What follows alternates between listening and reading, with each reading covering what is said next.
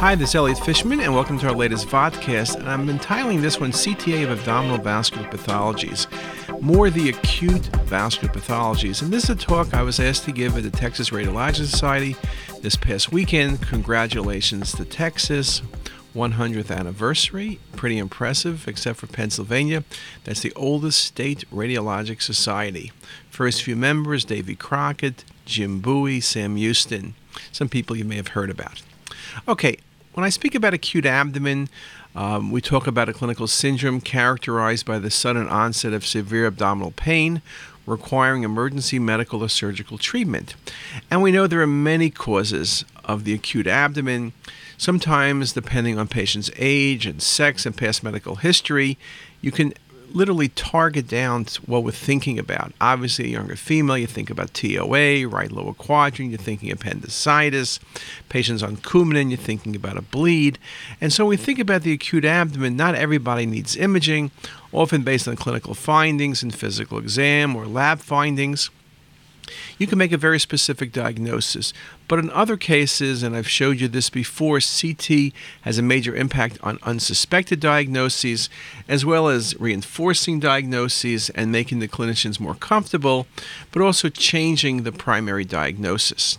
Now, when we're looking for things that are vascular related, protocol is critical. Protocol in terms of oral contrast, water or neutral contrast agent, or nothing. Do not use positive contrast. Positive contrast is a negative. And then IV contrast is mandatory. 100 to 120 ml of Omni 350 works well. We try to inject closer to 5 cc's. 5 or 6 cc's works very nicely. But you need to be at least above 3. Okay, 3 is the magic minimum. Now, in terms of not giving oral contrast, there are many good reasons. Surely in terms of vascular applications, positive contrast tends to diminish that interface between bowel or stomach and enhancement, and so subtle lesions, including subtle bleeds, are going to be missed. The other thing, quite frankly, we've gone to almost all water in the ER setting. Here was a recent article talking about using neutral agents and how it impacts the turnaround time. Mean time from order to CT decreased by 66 minutes. No patients with CT negative for acute findings had additional subsequent imaging that changed the diagnosis. And in this case, they said eliminating oral contrast may be successful in decreasing length of stay and time from order to CT without compromising the patient's diagnosis. Agree 100%, but giving water, wait 15-20 minutes, does not delay anything. So giving water is indeed ideal. Now, when you're doing vascular imaging, the question, depending on the application, will be the phases you need. We routinely do not, I repeat, do not do non-contrast scans and rarely do delayed. The question to me usually is arterial phase enough, or should I throw a venous phase on top? Now, when you're doing these studies, you can do things several ways. You can do a fixed delay, bolus tracking, test bolus technique. I never do test bolus. I think that has the issue of having contrast on board already. You lose some of the very subtle signs. On the other hand, what I really like, fixed delay works very well for most patients, going 30 seconds or so arterial, 30 or 35 seconds later venous. But probably the best thing to do, particularly when you get to older patients and cardiac output varies, just do bolus triggering. Bolus triggering works very nicely. Depending on your scanner, the trigger you use will vary. But in this case, for the abdomen, I'm putting a trigger over the upper abdominal aorta, make a nice big circle. And with a faster scanner like a flash, you maybe trigger at 250 or 270, depending on your injection rate. And you can see it'll hit a trigger point.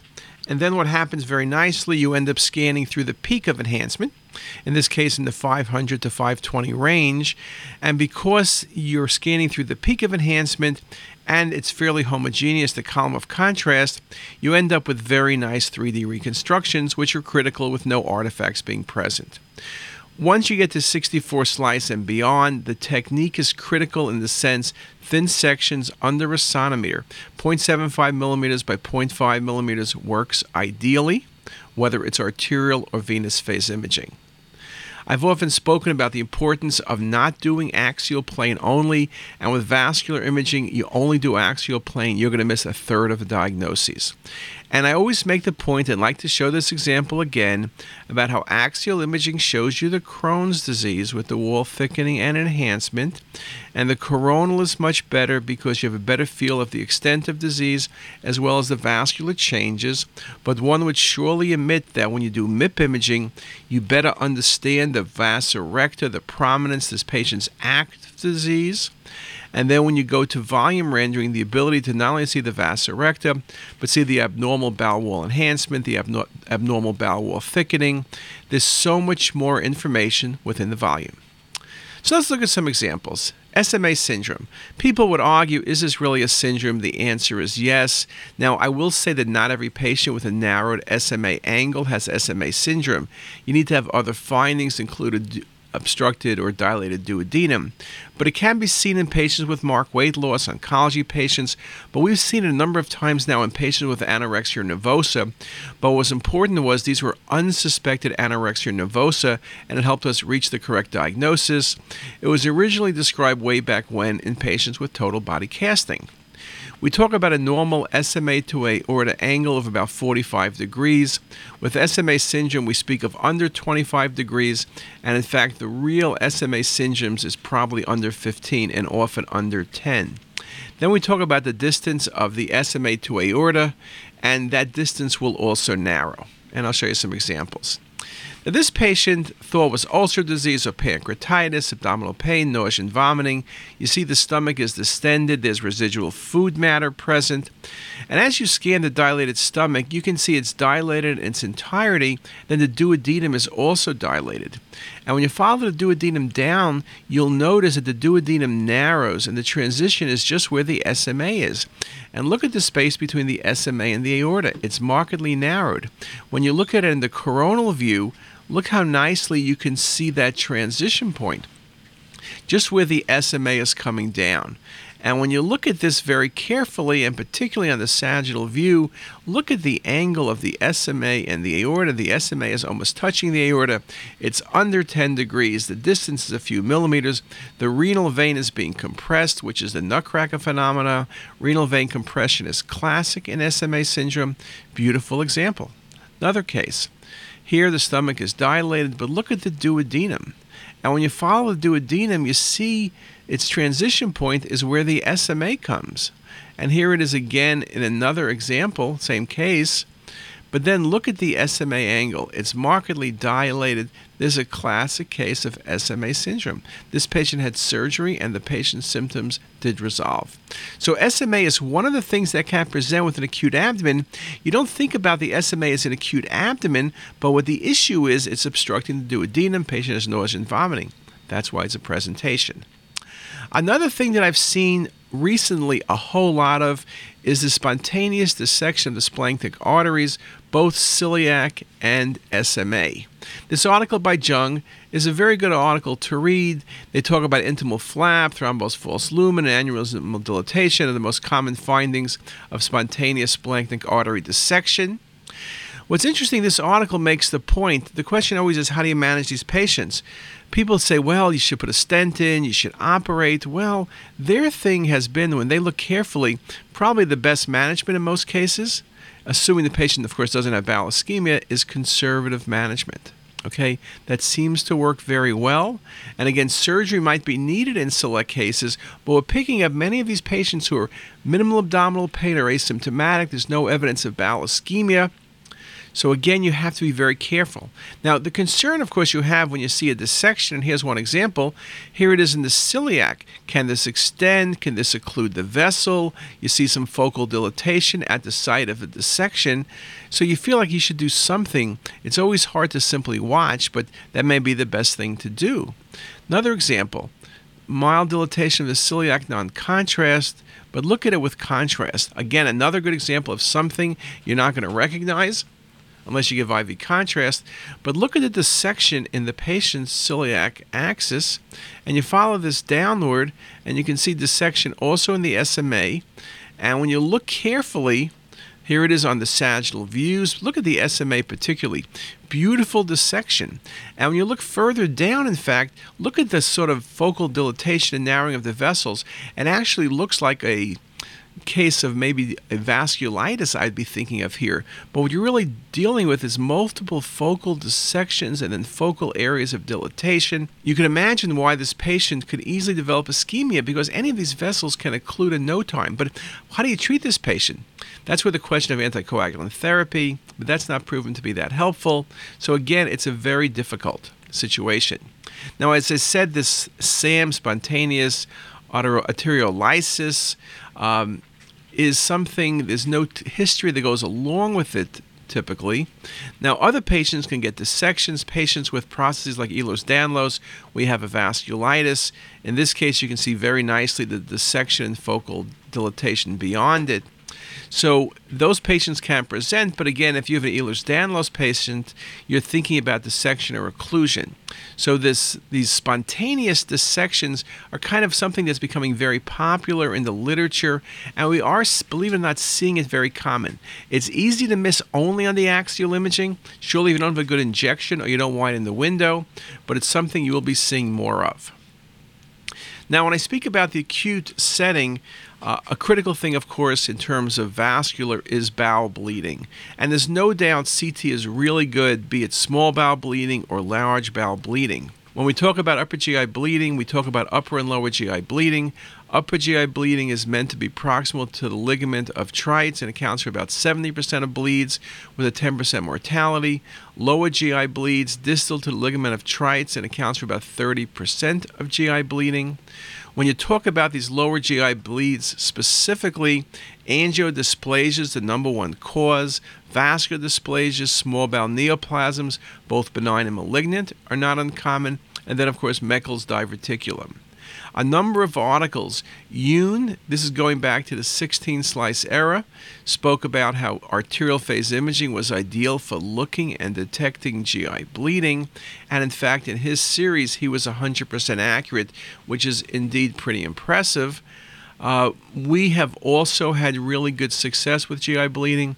Here was an article by Karen Horton and the groups at Hopkins and Stanford, again mapping with 3D imaging, very critical for detecting the site and pointing out relevant anatomy, very, very important. This article by Steiner talking about how CTA is an important non-invasive diagnostic tool in the management of GI bleeding, that it's important for being able to detect areas of extravasation, detecting small pseudoaneurysms, and a very, very valuable tool for the interventional radiologist, allowing the planning of possible endovascular treatment options prior to angiography. He also made the point that CTA is more sensitive. You can pick up bleeding at 0.3 ml per minute.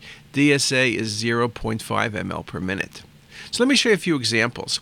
Now, one thing very important I mentioned, do not give positive contrast because you're looking for a blush. The blush may be subtle. Some people will say do a non-contrast scan first because if the patient has high-density material in bowel, food, or pills, perhaps you can confuse that with a bleed. I don't think that's a problem, but I'll show you why in a bit. But here's a subtle example, and you see this looks like an area of enhancement in the patient's jejunum. I'll show it to you again. Okay, I'll show it to you in a coronal view. I think in the coronal view, you see the loop of bowel, and you see what looks like several bright dots that are present. But this also brings to the point about 3D imaging. If I go to MIP, MIP is the best way of looking for subtle bleeding. Look at the multiple foci of vascular abnormalities in that patient's loop. This is a patient with angiodysplasia. This was eventually resected. Very, very obvious, but it wasn't so obvious when you look back at the routine coronal. Yes, you should see it if you look carefully, but the MIP, it would be very hard to miss. Now, this case had multiple sites of potential bleed. Sometimes it's only one site. Here's another patient with an angiodysplasia in the jejunum, 8 millimeter bleeding focus, nicely seen there and there. And then also very nicely seen when we go to the 3D mapping. So you can see the blushes can be very subtle, so you need to look carefully at the data sets, but you can see how helpful the 2D and 3Ds are. I find that the 3D MIP is particularly critical in detecting very, very small bleeds. Now, I mentioned before one cause are tumors. We think of GIST tumor as large tumors. Stomach is most common. small bowel is second, but here's a 2-centimeter GIST tumor. You can see the lesion's vascular and it's exophytic, classic for a GIST tumor, and GIST tumors can bleed, and CT is very good, as in this case, in detecting that site of bleeding. And again, very nicely shown in this regard. You can see in that case the GIST tumor was mainly exophytic. Here's a nice example of a bright blush in the bowel. Patient had GI bleeding. This ended up being a GIST tumor under 3 centimeters. Now, you could say this could be a carcinoid. Indeed, it could be. Adenocarcinoma, probably not, because it's too vascular. But that's the site of bleeding. Look how nicely you can see that with neutral contrast agent, how the MIP imaging, the volume rendering works so well. Here's some more MIP images. You can see some small feeding jejunal branch vessels to the lesion. And here it is in one more perspective. So again, easy when you do the study correctly. The oral contrast needs to be neutral, fast IV injection, multiple 3D images. Very nice example of a GIST causing a GI bleed, and this was indeed resected. No great surprise. I've seen one other vascular lesion was with hemangioma, but usually I'm thinking GIST and I'm thinking carcinoid, and in my experience, GIST is more likely to bleed. What about this case? Patient had abdominal pain and GI bleeding. Well, look at the descending colon. You also look in the pelvis, and I just want to tell you that high density in the pelvis is uterine fibroids. So don't worry about that. But look at the descending colon. You see that bright blush there? Perhaps it's foreign matter. But there it is on the MIP. You can see it looks like a feeding vessel going into it. That's an active bleed from an area of diverticular disease, proven at endoscopy. But look at the multiple images I'm showing you. See the bright blush? But then what happens, when I go 60 seconds later, the bleed is even more extensive. And this is a point I wanted to make, why I don't need to do non-contrast scans. When you have a bleed, even though the scans are only 30 seconds apart, arterial venous, there is a change. Either the bleed decreases or decreases. It changes somehow or other. In this case, the blush became more extensive, and so it's very obvious what you're dealing with. Very, very nice example, okay? So this is something that indeed is very important in terms of being able to detect sites of bleeds. Now, patients come in with bleeding, we don't know if it's large bowel or small bowel. Here's a very, very nice example of large bowel bleeding. Another case, often people don't pay attention to the area of the rectum. Well, look at those bright vessels that are sitting in the rectum in this patient with a history of GI bleeding. Well, look at it from the sagittal view. Look at those prominent vessels. This is literally like large varices, okay? You can think of an AV malformation. Look at the coronal view. Beautiful visualization of those large varices. This patient has varices. Very common in patients who have portal hypertension. It's a collateral pathway, but they can bleed. We tend not to pay attention there. Very, very important. Article by Shiva Raman coming out in press talking about MIP imaging for being able to pick up areas of extravasation, the importance of looking at the lower bowel. This case really focused on that. CT can provide a wealth of valuable information beyond the presence or absence of active conscious extravasation and bleeding, such as bowel inflammation, perirectal inflammation, or the presence of an underlying vascular anomaly. So again, a very important article, worthwhile reading. Now, what else? When you think about acute processes, you also, of course, have to think about the possibility of ischemia. Now, ischemia is something we speak about as a routine discussion when we speak about the patients with small bowel processes. But what I think we'll do in this situation, I know it's running late, but let's just spend a few minutes talking about ischemic bowel. I know I've spoken about this before in other lectures, but let me make some points. Ischemic bowel could be arterial or venous. It can be a challenge to diagnose. The key to patient survival is early detection, but the earliest CT findings are maybe bowel dilatation and maybe some minimal thickening. When you get to things like intramural gas and mesenteric or portal venous air, that's way down the road, and those patients are going to have high morbidity, high mortality. You want to be earlier. A key thing is looking at the vessels. Atherosclerotic disease is not uncommon, and here you can see disease in the celiac and SMA. But you also can see in this patient with an aneurysm, the vessels are widely patent. But what about this case? I've given you a very nice view of the patient's SMA, and you can see clot in the SMA. The SMA on sagittal view is not occluded, but there's 80% narrowing. There's also more distally in the SMA, you can see clot. This is a patient who has ischemic bowel because of this clot. This clot was eventually removed. The patient managed to survive without bowel resection. Beautiful example. Or this case, it looks like a non-contrast CT. The bowel's dilated, but it's not enhancing. This worried me. You might also suggest some early pneumatosis. But look at this patient. When you get the sagittal view, look at the SMA. It looks perfect for about 3 centimeters. Then it's occluded. The patient went to surgery. The patient had some bowel resection. Thrombus was removed. Here's the SMA several weeks later. Again, very important. This case really shows you nicely that you can have occlusion of the SMA even though the vessel looks so good proximally. People often look at those proximal images and don't follow the SMA down. You need to follow the SMA down, and sagittal view really makes your life easier. Very nice example. Another case, the same thing. Beautiful SMA proximally, but then it's occluded. Look at the bowel. It's thickened. It's ischemic. This patient went to surgery. The thrombus was removed. This patient was very lucky. The bowel became pink. The surgeons watched every half hour. They then closed without bowel resection. Very, very important. And I've seen a number of missed cases like this. Here was a patient, abdominal pain. This was read as negative, and you look at the SMA, it looks okay, but then when you follow the SMA further down, you kind of notice it begins to narrow, and then it's occluded. This was missed. It's easy to miss. There's no inflammation around. The vessel's kind of small. But look what happens when you look at the sagittal view. The vessel looks beautiful for 6 centimeters, but then the vessel's occluded. It's very obvious the presence of thrombus present. So again, a very nice example of that pathology. And again, the importance of looking carefully at those sagittal views.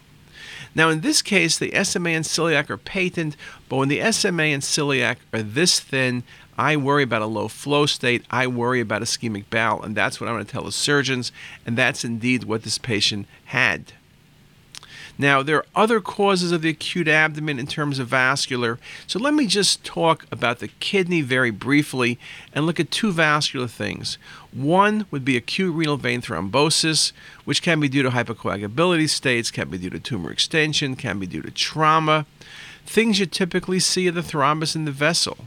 The kidney may be large acutely, cortical medullary differentiation may persist, you may see thickening of the Gerota's fascia or stranding of the perirenal fat.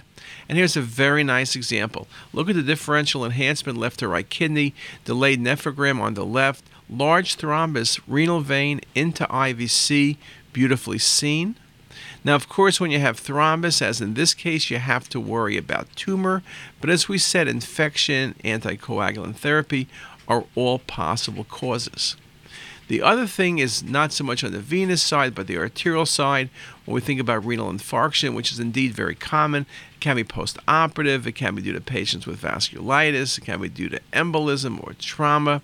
When you look at the CT, it can be segmental. Most of the time it is, but it can be global. It can be an isolated process or part of a multi-system organ involvement. You can have acute and chronic renal infarction. And again, it challenges the patient's presentation. It's sort of an acute abdomen, often acute flank pain, sometimes FUO, sometimes hematuria. So it's a real challenge. The CT appearance, I think most of you are aware of, this focal versus global involvement. Again, depending on the cause, that indeed is what you will see. Cortical rim sign with global infarction due to flow through the vasa vasorum. But again, you can see some nice examples. Here's a great case of an infarct in the right kidney. And when you look at the multiple images and you look at the patient's right renal artery, you can see the renal artery has a thrombus sitting in it. Just a beautiful example of infarct in the kidney due to arterial thrombosis, nicely seen at the arrow there. Again, notice the differential enhancement of the right kidney compared to the normal cortical medullary differentiation of the left kidney, and this often shows, as in this case, very nicely in coronal plane as well as 3D coronal plane. You can see the extent of the areas of infarction very nicely. Often patients might have 2 renal arteries, so one portion of the kidney can look good and one can be totally infarcted. When we think about renal infarcts, you may see other things as well. Splenic infarcts are very common at the same time. And of course, patients with renal infarcts not uncommonly have endocarditis, and then you can see splenic infarcts, you can see hepatic infarcts, though they're rarer, you can see bowel ischemia. So multiple organ involvement, in this case, splenic infarcts and renal infarcts, very, very nicely seen. At times, as in this case, renal infarcts can simulate an abscess. Renal infarcts can simulate a tumor. I think at times it can be a very tricky diagnosis. Usually the history makes it easy. And so in this case, what are you dealing with? Poor perfusion left kidney, very minimal normal perfusion in the left kidney shown on the 3D views. Well, when you get the patient's images and you start looking carefully, you realize this patient was showering emboli from thrombus in the patient's left atrial appendage. Oh, by the way, the patient also has an anomalous right coronary artery, but you can see very nicely the thrombus in the patient's left atrial appendage. I mentioned before global infarction. You get flow through capsular vessels, and here, unfortunately, this patient had aortic aneurysm repair. The renal artery could not be salvaged, and you can see the patient's infarct. So again, a global infarct, you get flow through capsular vessels. Otherwise, when you have more segmental infarcts, you can see these perfusion changes much more commonly. And here's just a nice example in that same patient, and the kidney will have to be resected. So concluding then, acute vascular pathologies are a common source of abdominal pain. Think of critical GI type things, SMA syndrome, dissections of the mesenteric vessels, GI bleeding, the critical nature of CTA, the critical nature of 3D mapping. Also, when you have this abdominal pain, you're thinking vascular, take a good look at the kidneys. The kidneys may be the sole site of disease, renal side on the venous or arterial side, or it may be multi-organ involvement. And I think when you do that, you're going to indeed be very successful. Now with that, let me stop and wish you a great day.